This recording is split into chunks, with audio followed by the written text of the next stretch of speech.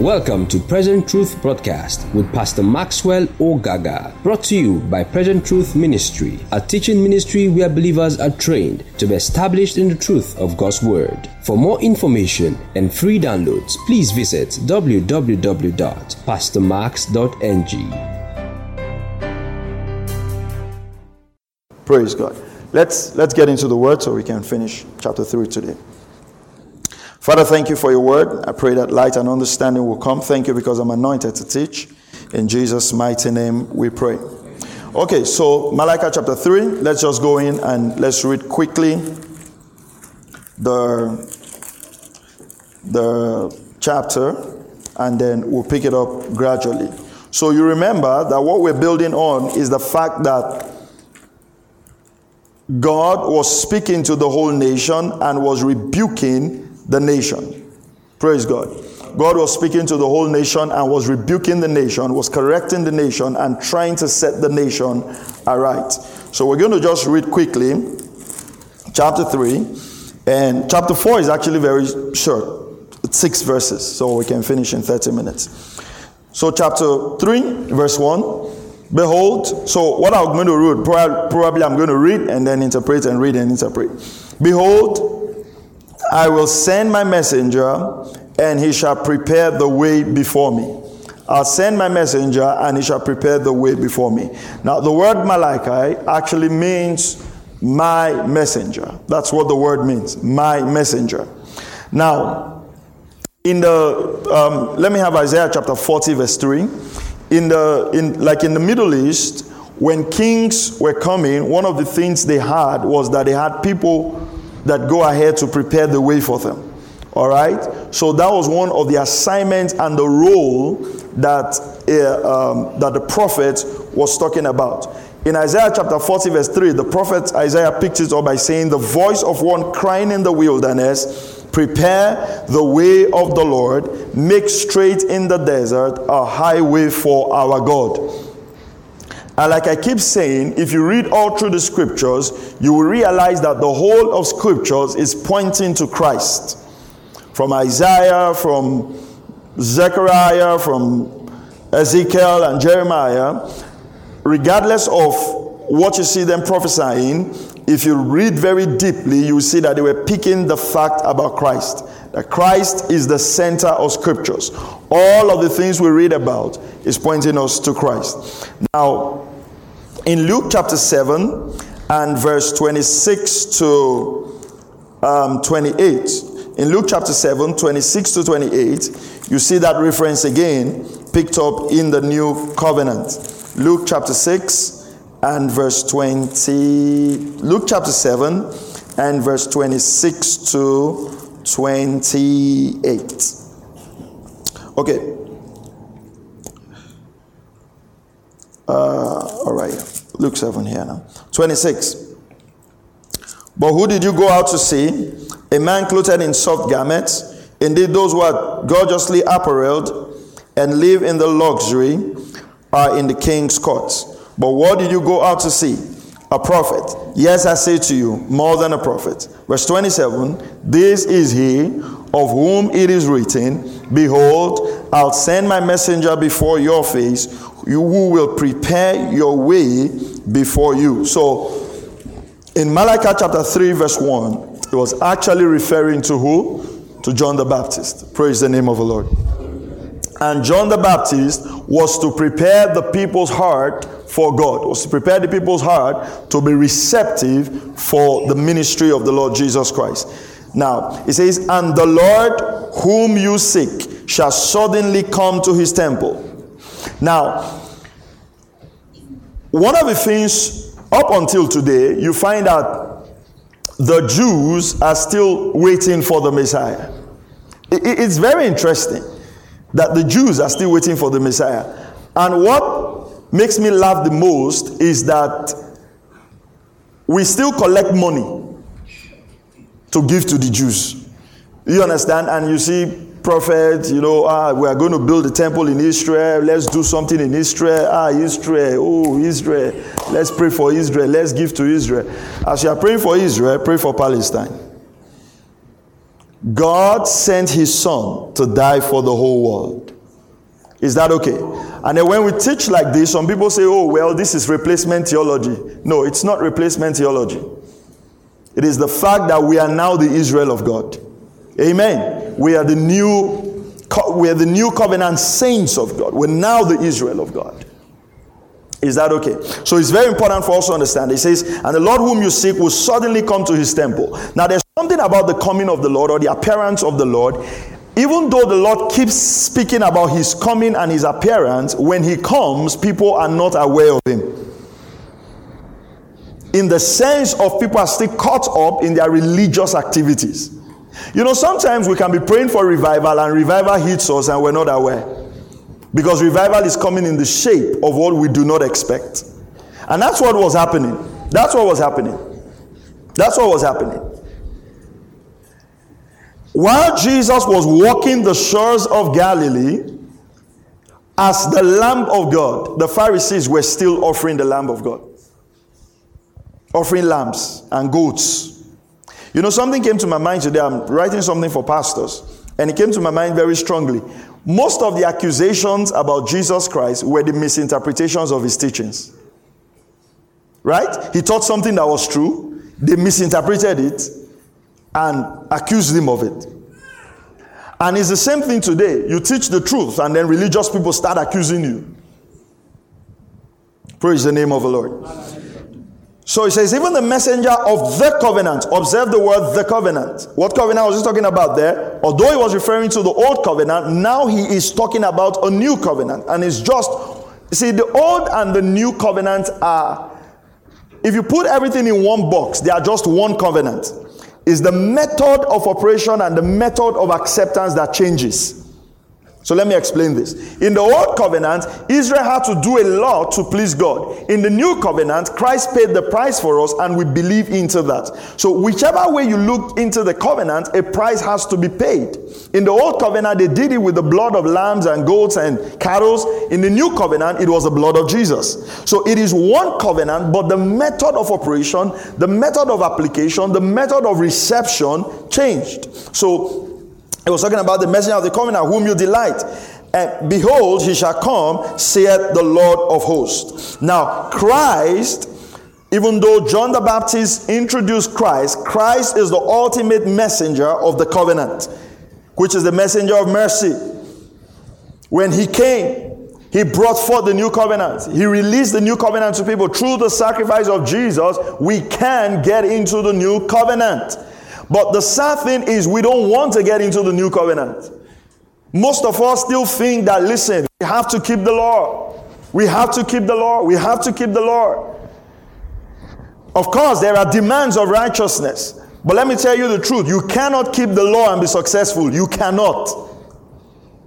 Praise the name of the Lord. So Christ is come to give us that. Malachi 3:2. But who may abide in the day of his coming? And who shall stand when he appeareth? For he is like a refiner's fire and like fuller's soap. What was the prophet Malachi talking about here? He says, even though we desire that Christ will come and Christ will visit us, his visitation is also his purification. And I want to beg you. I teach the grace of God. You know, I teach the grace of God. I believe in the grace of God, but I teach the fact that the grace of God teaches us to deny all ungodliness. Are you following what I'm saying? Because Christ comes and purifies us. You know, we sang a song now, Goodbye World, I Stay No Longer With You. You know, that song is very interesting to sing, but difficult to practice. Because most of us, we're not goodbying world. We are even looking for ways to get more of the world. When Christ comes, he sits and purifies and watches you pure as gold. He sits and purifies you. Verse 3, and he shall sit as a refiner and a purifier of silver. This is an aspect of God we need to get used to. The aspect of righteousness and holiness and purification. When God comes into his temple, he purifies his temple. And that is one of the things he did when he got into the temple and he discovered that they were selling merchandise and doing exchange and all that. What happened? Come on, Jesus took a whip and flogged the guys out of the temple. You know, we have our own image of Jesus and we have the image of Jesus that is in the scriptures. One of the images of Jesus that was in the scripture was a cane carrying Jesus, a flogging Jesus. Jesus, master flogger. Because if we're not careful, it's easy to merchandise the gospel. And that's what we see today. We must restrain our hearts from making the house of God a place just for buying and selling. Praise the name of the Lord. I know some of you come here and you still wear, I still see wristbands of certain people in your hand. You need to be careful. Because we're almost getting into those wristbands as amulets and as charms, pictures of certain prophets. Praise God.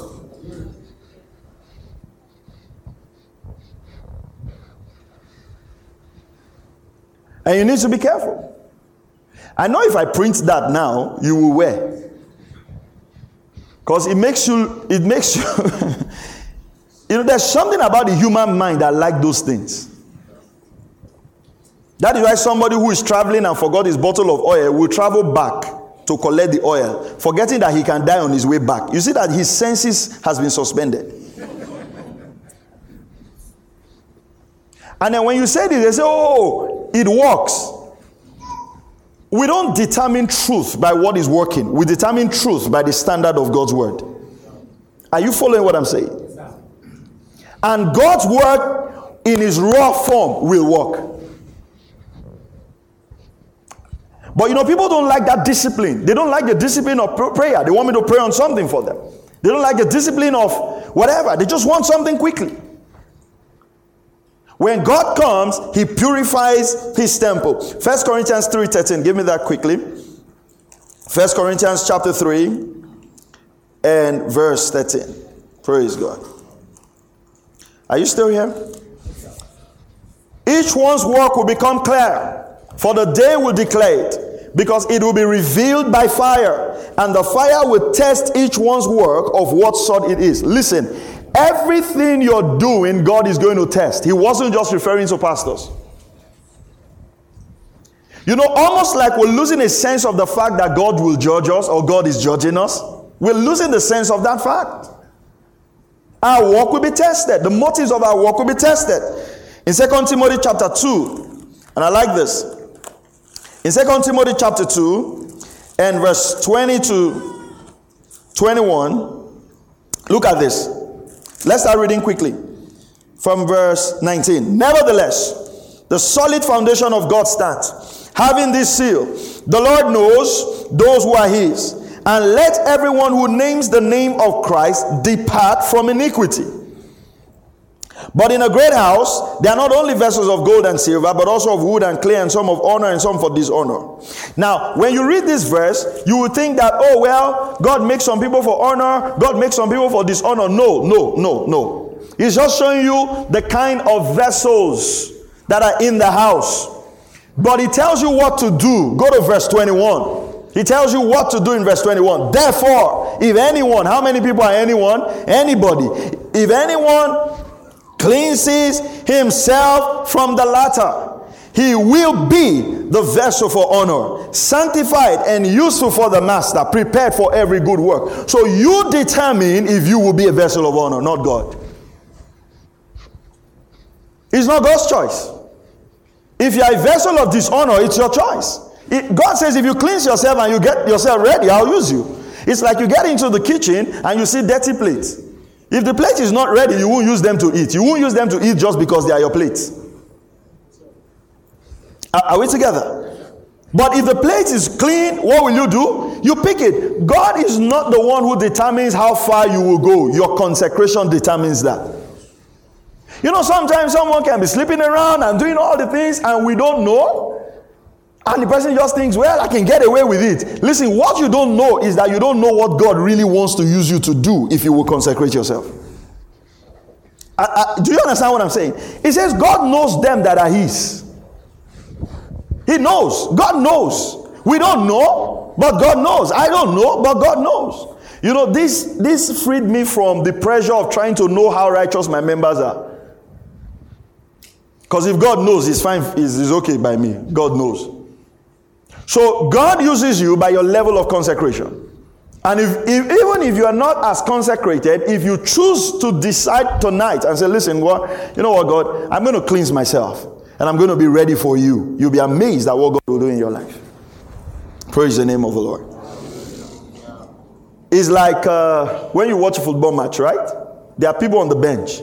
And you see, even if they are not playing football, they'll keep warming up. Keep warming up. Keep warming up. Keep warming up. I remember one of the incidents where they told, who was that now? Was it Sergio Aguero, Man City player, to warm up. The guy was tired of warming up, so he sat down. And then he quarreled with his coach.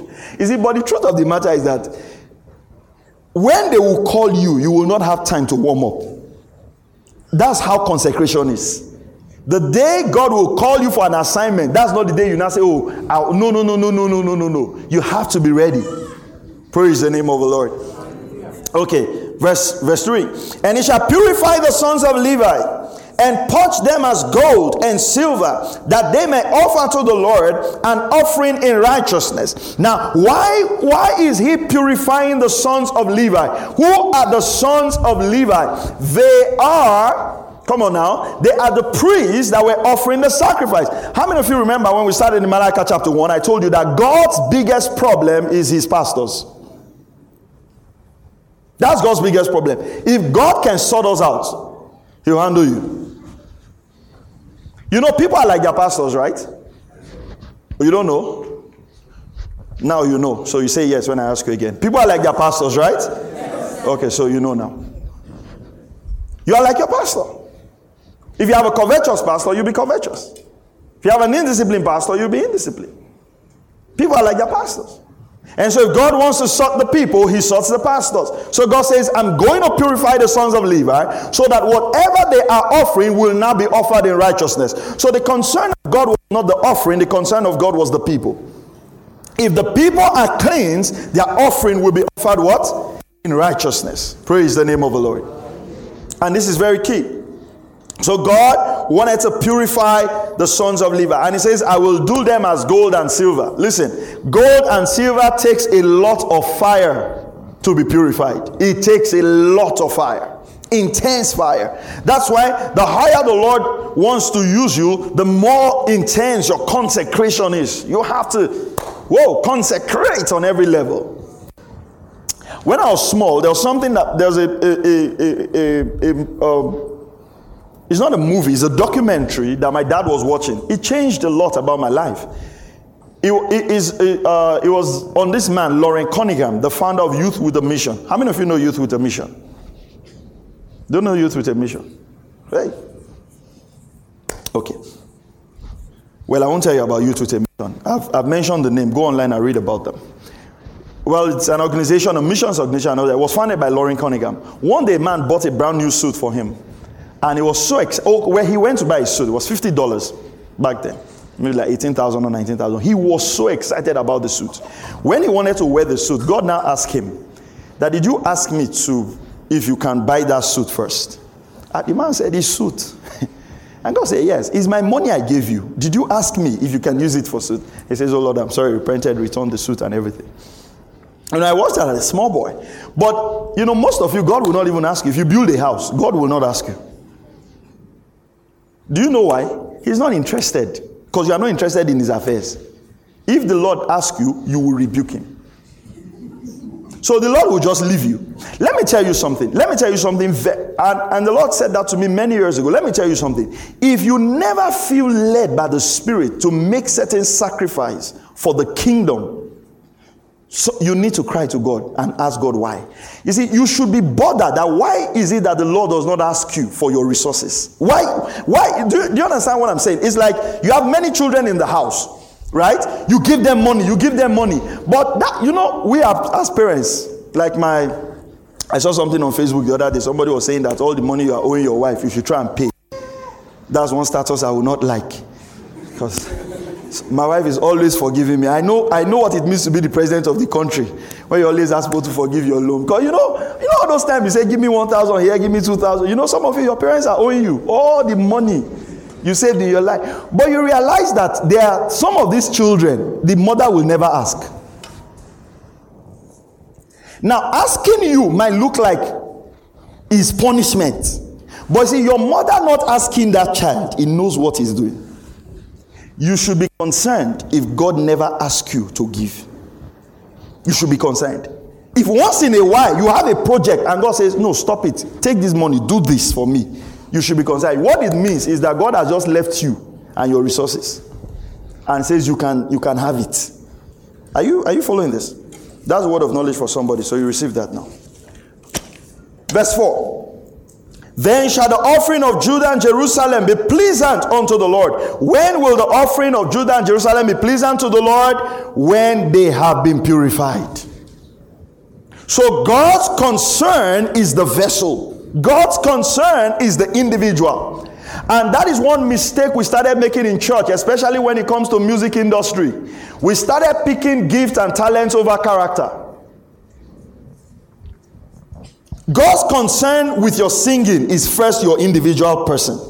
If your individual person is good, your singing will be good. You know, one man that amazes me so much in the singing industry, and thank God we had his book and I made you read it in the choir. I don't know how many of you read it, but I hope you read it. He's Don Moy. His songs are not complex. Right? Don Moy songs are not complex. They are not complex in the sense of, you know, the way we sing now. But the man is evergreen. Consistent. He's just there. There is no, he used to reign many years ago. You say, no, he's just there. It shows something about his life. I believe that God wants us to be fruitful even in our old age. Say amen. Amen. Says, then shall the offering of Judah and Jerusalem be pleasant unto the Lord, as in the days of old, as in former years. And I'll come near to you to judgment. And I'll be swift witness against the sorcerers. Observe the word sorcerers. Sorcerers. Sorcerers. Those who use spiritual powers to see things and, commit sorcery. Sometimes what we see in ministry today is sorcery. Using the gifts of the Spirit to manipulate people.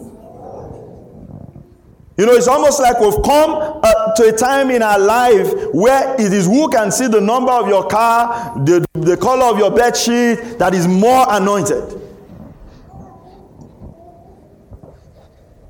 Praise God. This is not to speak against the gifts of the Spirit. I mean, the Lord has used us in that regard sometimes. But you see what? We must be careful of sorcery. No matter how it masquerades itself. Praise the name of the Lord. And against the adulterers. Adultery is still a sin. Remember, God was big on marriage. We dealt with that. Adultery is still a sin. And how are we training ourselves for adultery in this generation? Is the fact that we don't consider anything wrong with sex before marriage. And you see, perversion grows. Perversion grows. There was a time where, if you had sex, you committed fornication, it was a big deal. You felt guilty for years, and then it looked extreme, and we said, oh no, well, and we started making, it's okay. And before you know, you raise a generation where, a lot of single people come to me for counseling when they want to get married and before they get married. The greatest challenge that single ladies have, one of the greatest challenges that single ladies have as we speak, is the fact that people who want to marry them want to sleep with them before marriage. Ask any pastor, including brothers in church. Then you hear people say, my mother said, I cannot marry somebody who are not sure we get pregnant. Your mother said. And yet, you are media director in church. No, it looks like a joke, but that's the greatest challenge. Are you following this now? And if we don't start speaking against these things, we will raise a generation that will make sin common. And these are the things that God wants to purify in his house. These are the things that God wants to judge. Adultery. against false swearers, and against those that oppress the hireling in his wages, that oppress the widow and the fatherless. A Christian should not employ somebody and you are oppressing them with their pay. It's not a believer's way of living. Don't hire more people than you can pay. Don't owe people salaries. Don't have a nanny in your house and you're owing them for years. God is against that. It's against the oppression of the widows and the fatherless. Those that turn aside the stranger from his right and fear not me, says the Lord. So all of these are linked to what? The fear of God. If a man fears God, he will not use ministry for sorcery. If a man fears God, he will not commit adultery. You remember when Joseph stood before Potiphar's wife, his cell leader was not there. Do you realize Joseph was not a member of any church? In fact, Joseph had not gone for premarital counseling. Joseph just said one word: I fear God. Now you see how sin is, right? If Joseph had slept with Potiphar's wife, the highest Joseph would have been in his life would have been the eldest servant in Potiphar's house. Because number one, Potiphar's wife would never allow him go. That's the sugar mommy. So he will always be there. No promotion. Where will you promote? Will you want to now do? Where will? And then you realize, as usual, she'll start getting jealous. So she'll start cutting Joseph's space to just be with her. And meanwhile, locked in Joseph for the capacity to become a prime minister. And if we never read that, we will never know. We will be so glad. Praise the Lord. After all the selling, he became a senior servant. You know, the judgment against sin is not that you will die. It's not that. The judgment against sin is that, listen, you have 1,000 capacity, you operate in 100. And the truth of the matter is that I may never know. It's only God that knows what you are capable of if you were not in sin. Are you following what I'm saying? It's only God that knows. It's only God that knows what I'm... In fact, I was studying this today and I was like, God, how much we stop ourselves from getting into the purpose of God for our lives because of sin.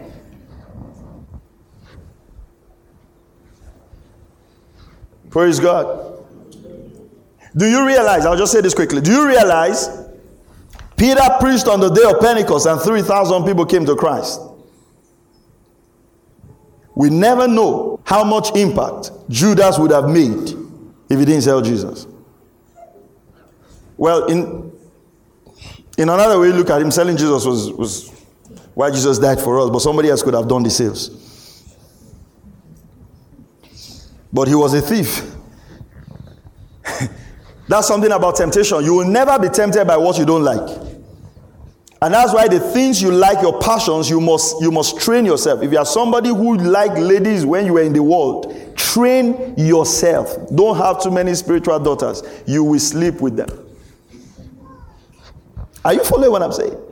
You see, in the matter of sin and overcoming temptation, there have to be boundaries. Are you following what I'm saying here? Because it's God's intention that they fear him. If we fear God, we will live right, whether we're in church or not. The man that lives right in church and lives wrong outside has no fear of God. He has fear of the pastor. Praise the name of the Lord. And let me tell you something. You don't need to be found out. God will judge a sin whether you're found out or not. If Joseph was not recorded like that, we will not know. I mean, you also know the story of my brother Samson. Samson was such a powerful man. The scripture says that he will wake up at the night and carry the city gate on his shoulders. Now, let me explain something. One of my friends in South Africa said this, and I believe him so much. If Samson was a huge giant, it will not surprise people that he had that power. So Samson was just a regular guy. But when the Spirit of God came upon him, it engineered him. City gates in those days were not like our own gate here that we built, that John and Victor pulls like that. These are not city gates. You will know that they can pull that thing without the anointing. City gates were heavy. And you know what happened? The man loved sisters and slept with Delilah.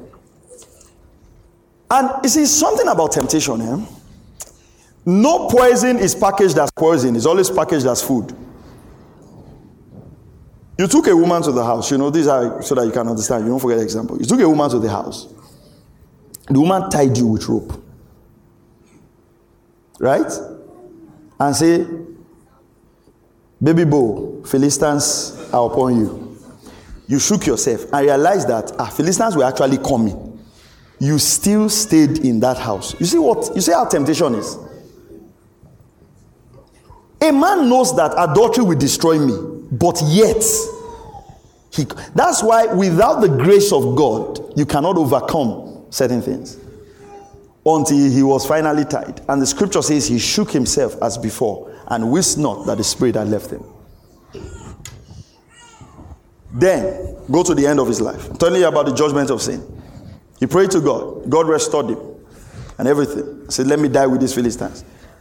And the Bible says he killed more people on his death than when he was alive. But the issue is, that was not God's perfect plan for him. Imagine how many, so he had the capacity to kill those number of people without sin. Even in sin, you see that capacity. So, for me, why do I need to run away from sin? It will limit my capacity and the purposes of God for my life. That's enough self-encouragement. Praise the name of the Lord. All right, come on, let's go. Verse what? Verse 7. Okay, verse 6. For I am the Lord, I change not. Therefore you sons of Jacob are not consumed. All right? So we must also understand that even though the Lord doesn't change, we always interpret this in terms of his goodness. It is also interpreted in terms of his judgment, in terms of the way he sees sin. There is never a time where sin will become acceptable to God. Praise the name of the Lord. And let me tell you something. Listen to me very carefully tonight. This is a word of knowledge. If you're doing something that you know is sin, and you hear a message like this, and you repent before the Lord and ask him to forgive you, and put that thing under the blood of Jesus, and make up your mind that you're going to walk righteously, what God will do is that he will supernaturally nullify the effects of that in your life. And it will never show in your life that you did something like that. And that's why he says, listen, because of the unchangeableness of God, the sons of Jacob are not consumed. God judges people who are constantly hearing the truth and are unrepentant. Praise the name of the Lord. Verse 8. Verse 7. Even from the days of your fathers, ye are gone away from my ordinances, and you have not kept them. Return unto me, and I'll return to you, says the Lord. You see, we must be the first people to take steps towards God. The prodigal son was the first one that said, I will return. God is waiting to love you if you will return to him. If you make up that, there's something about God, right? When God asked Abraham to sacrifice Isaac, the Bible says that as Abraham lifted up, well, man, Isaac. I'm not sure how Isaac was able to live with Abraham all the days of his life again. Because you realize that after that incident, if you are my father, I'll look for a house. Because I don't know when God will speak to you again. That sacrifice, try it again. I want to try something. Imagine your father holding knife. But you see, God says, now I know. Even though Abraham did not physically carry out the act of killing Isaac, since he had proposed in his heart that I'm going to kill this boy in sacrifice to God, God accepted it. It's the same thing. Once you make that heart adjustment, even before the physical action, God accepts you. The heart adjustment is the key. Just saying, I'm sorry. Just saying, I'll consecrate myself.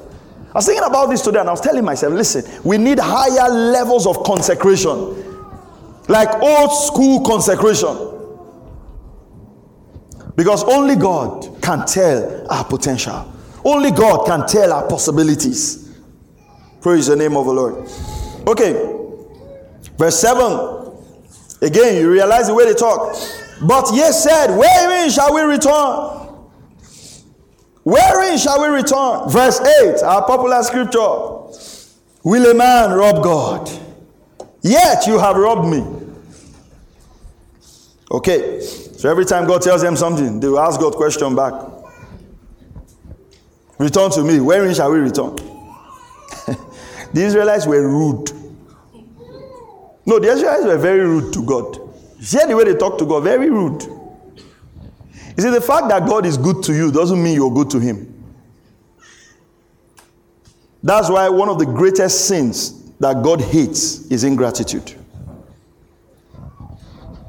You know that Christians complain a lot.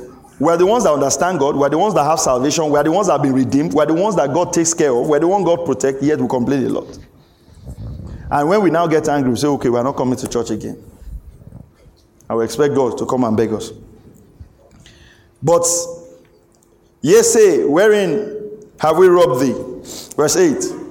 In tithes and in offerings. So, I know you've been hearing this scripture all your life, so I'm not going to build so much on this. But I want you to observe two things. Number one, God was speaking to a nation. Of course, individuals make up the nation, but God was addressing a big problem.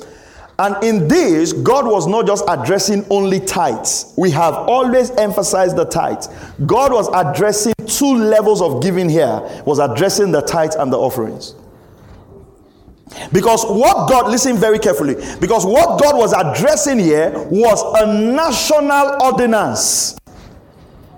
It wasn't just an individual disobedience. It was a whole nation walking away from a culture of kingdom economy. So God says, you have robbed me in tithes and in offerings. How? Because in Nehemiah chapter 13 and verse 10, the Levites and the singers that did the work, they were supposed to be given their pay and their salary from the tithes and the offerings, and also to take care of the widows and the orphans. So what happened is that when the people stopped giving, the Levites now went to start working. Are you following what I'm saying? The Levites now went to the farms and started working, and they were not supposed to do that. They were supposed to work for the Lord full time. So they stopped that giving to the storehouse. What's the storehouse? It was a place where they used to keep things to take care of the priests, the Levites, the singers, and the poor and the widow. There were four classes of offerings there very quickly. Number one, there was the first fruits. Number two, the annual half shekel sacrifice offering they needed to give in Exodus 30 verse 13 to 15. Then there were the offerings that were used for the tabernacle, to build the tabernacle. You can find out in Exodus 25 2 to 3, Exodus 35 verse 5. And also the offerings that were needed to build the second temple in Ezra chapter 8 and verse 25. Then there was the tithe that was meant to help the Levites. Nehemiah 18:26 and verse, you can read from Numbers chapter 18 and verse 26, and Numbers chapter 18 up down to to verse 29.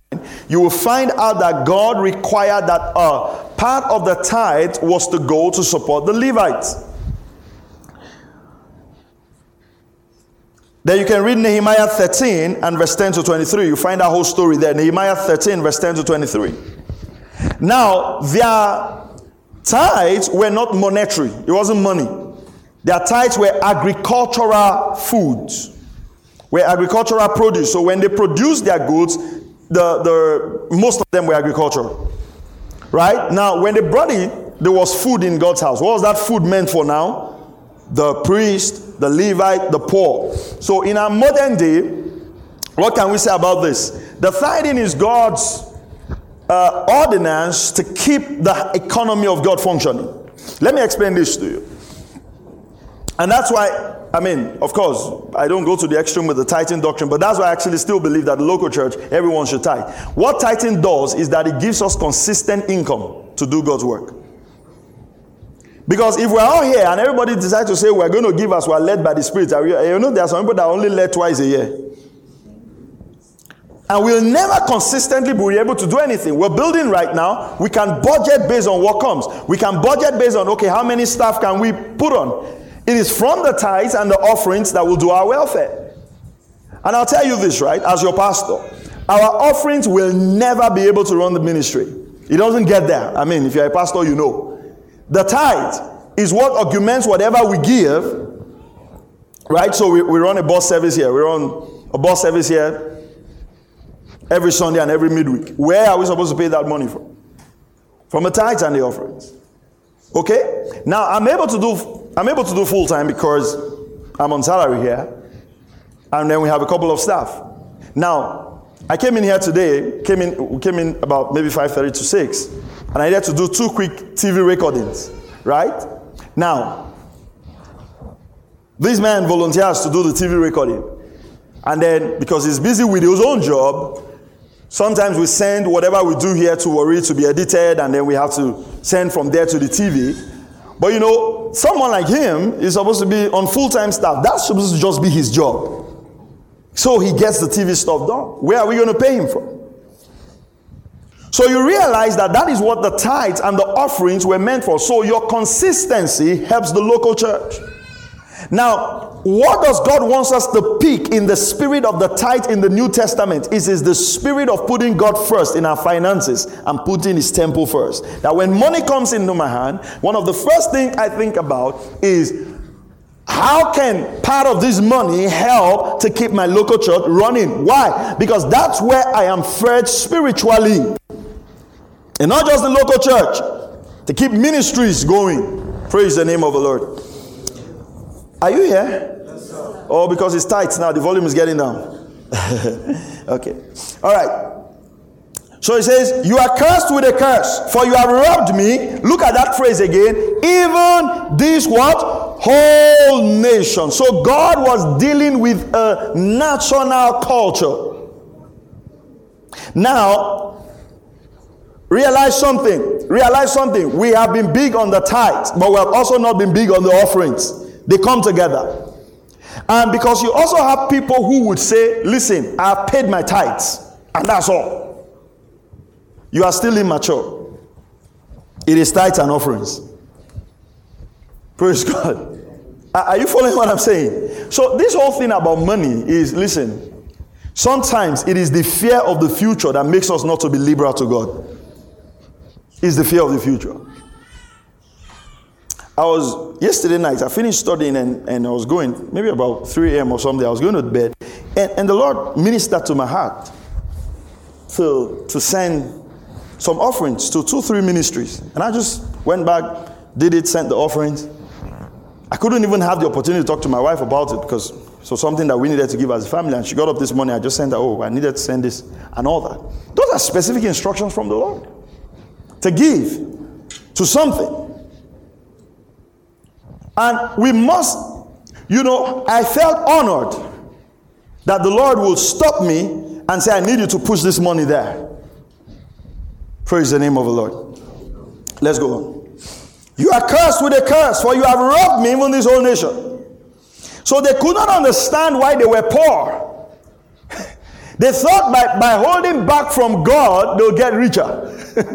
But they could not understand that they were poor. Today, it can happen to us in many ways. It can happen to us in many ways. We keep withholding from God and we think that the more we withhold, the more we'll be wealthy. But you realize some people, they have all the money in the world, but they are not wealthy. They are poor, they are broke, they have physical money, they can do a lot of stuff, but there's no peace in the house. Verse 10, bring ye all the tithes into the storehouse, that there may be meat in my house. This is what I like. Prove me now herewith. God says, try it. Work on this thing. It will work. Said the Lord of hosts. If I will not open to you the windows of heaven and pour you out a blessing, that there should not be enough room to receive it. Now, the first time the phrase windows of heaven was used was in the book of Genesis, when God opened the windows of heaven and rain came down. Okay, so what God was trying to say when he actually was speaking about the windows of heaven was the fact that I'm now going to release rain on your agricultural land, and then you will now have enough, because listen carefully to this. Listen carefully to this. This is a bit of place where you can miss it. Every time Israel disobeyed God, God withheld the rain from them. Because without rain, they will not be able to produce. So God says, if you start obeying me, now listen carefully, the obedience of God was on many levels. Are you following this? Right from Malachi chapter 1, God has been giving them ways to return. Are we together? He's been talking to them about purification, be talking to them about righteousness, be talking to them about taking care of their wives, be talking to them about not divorcing. Are you following this? So the tithing for the windows of heaven was part of the returning from Malachi chapter 1. Because now God is about to close, through prophet Malachi, the rebuke he was giving to the nation. So he's saying that if you will come back to me, I'm going to open the windows of heaven, and then the whole nation is going to start being productive. What am I trying to say? You cannot be a consistent tither and an adulterer and you expect the windows of heaven. Are you going home? Okay, you are here. Are you following what I'm saying? So God has been calling them. Hey, priest, come back. Hey, guys, come back. Take care of your wife. Live right. Give me the money that belongs to me, and I'll open the windows of heaven. So if you tie the windows of heaven just to the tithing promise, this is what happens. You will have very disobedient Christians who are faithful tithers. And that itself negates what God has just told us before now when he says, I will purify the sons of Levi. So God wants to cleanse you before he takes the 10%. So our concept of the tithing we've been taught over time is like the mafia dons, right? You pay them their mafia money and then they keep you protected. And then if you don't pay them for the month, they send the other guys to kill you. And you have to show the guys your receipt like, hey guys, I've paid for this month. No, that's not how God is. What God wants is the fruit of your obedience.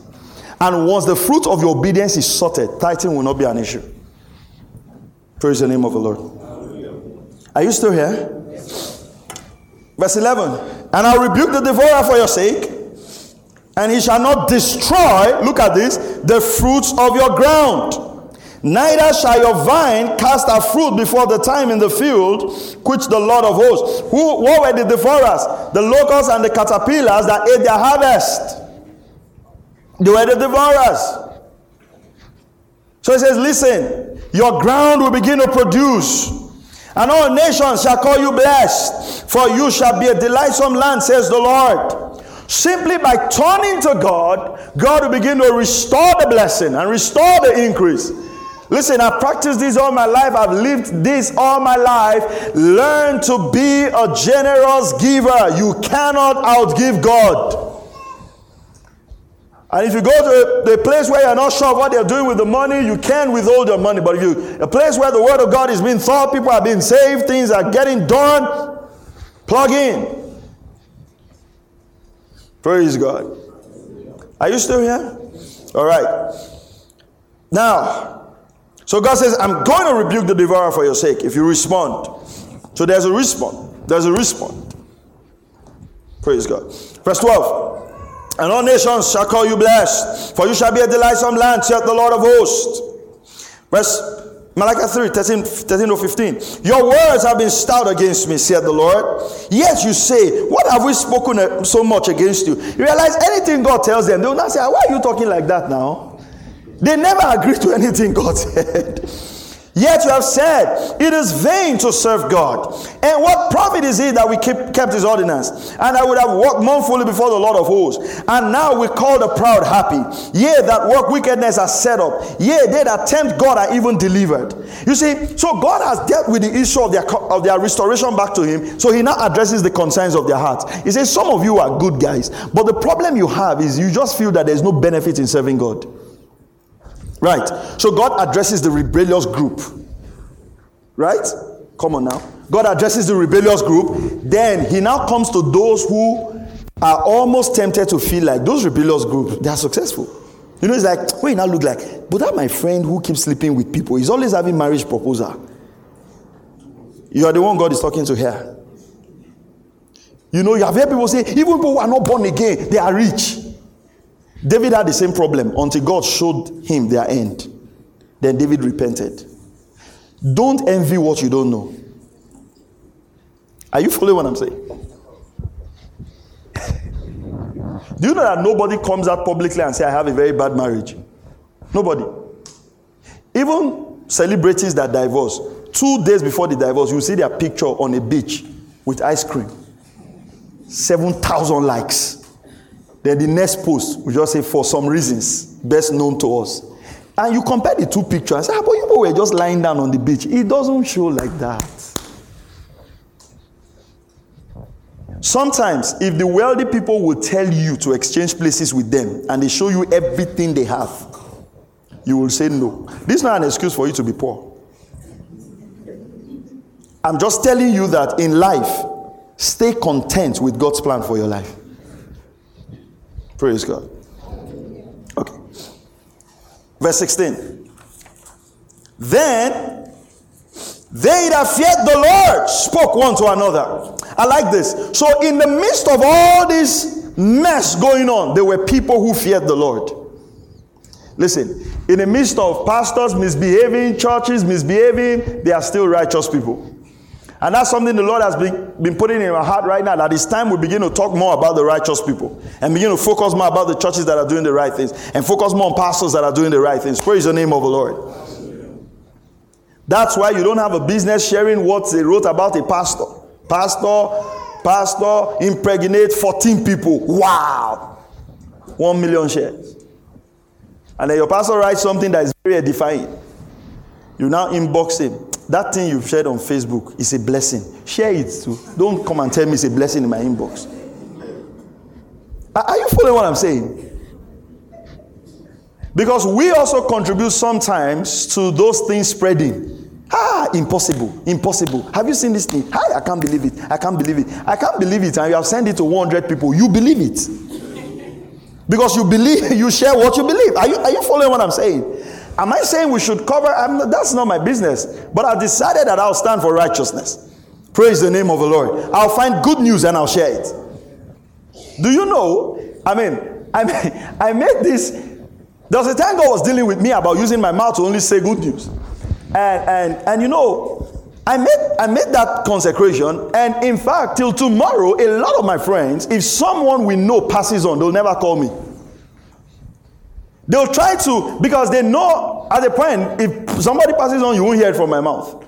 Because I know that's the news that you like to share a lot. Hello? He don't die.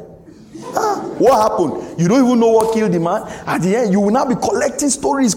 Some people say it's fever. Which fever? It's typhoid one. Typhoid. Now you now start collecting list of people that typhoid fever have killed. You see, the truth of the matter is, you are building an environment of fear. The next time somebody close to you have typhoid, you will start warning them that's our last month.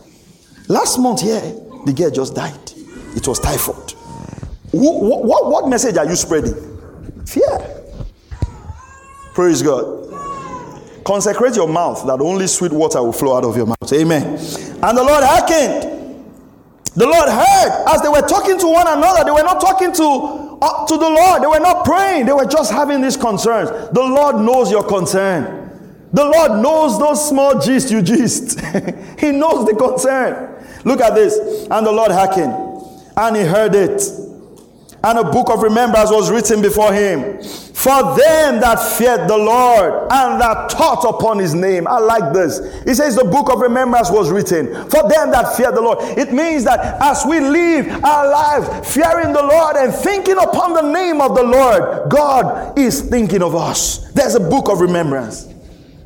And you know the beautiful thing, when the book of remembrance is open, you realize that when God starts blessing you, it doesn't look like it is. Which example comes to your mind? Mordecai. The king could not sleep.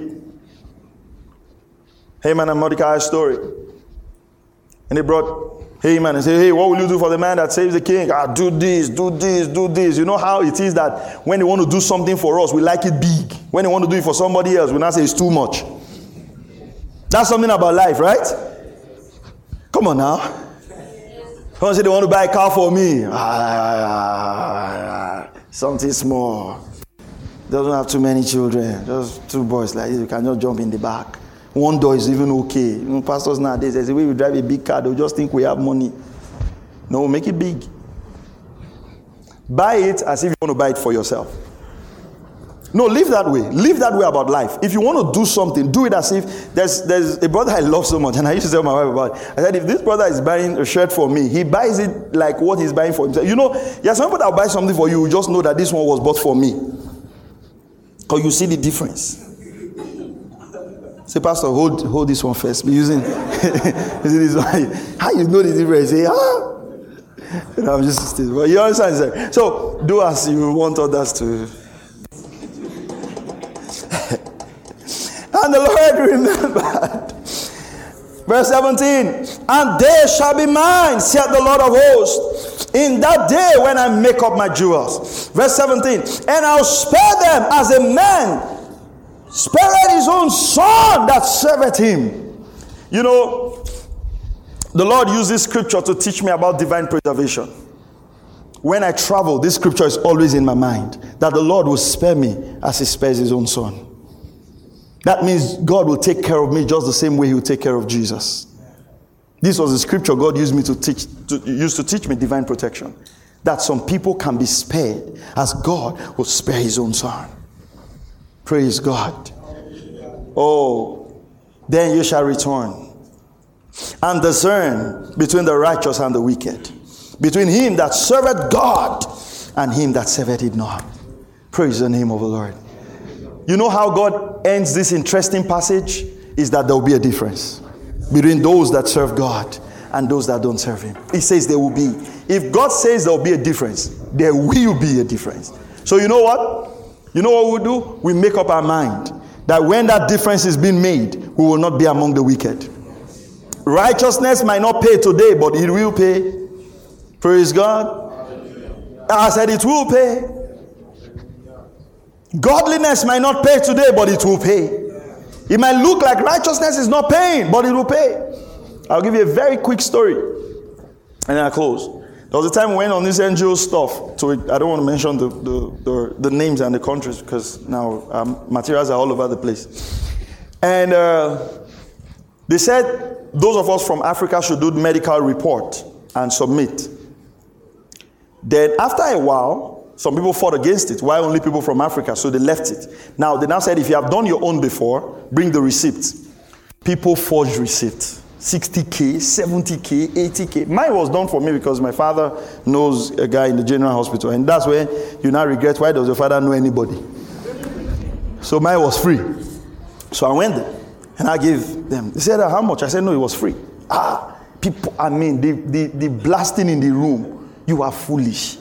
Christianity is not stupidity. That you know God does not mean you don't have sense. And all kinds of stuff. Did I feel bad? Yeah, in a way, yes. But in a way, I felt bad because when we were coming back, guys had 50K, 6, and you can remember that was way back, really like 2010 or 9. That money would have put me on my own Forbes list of richest people in my community.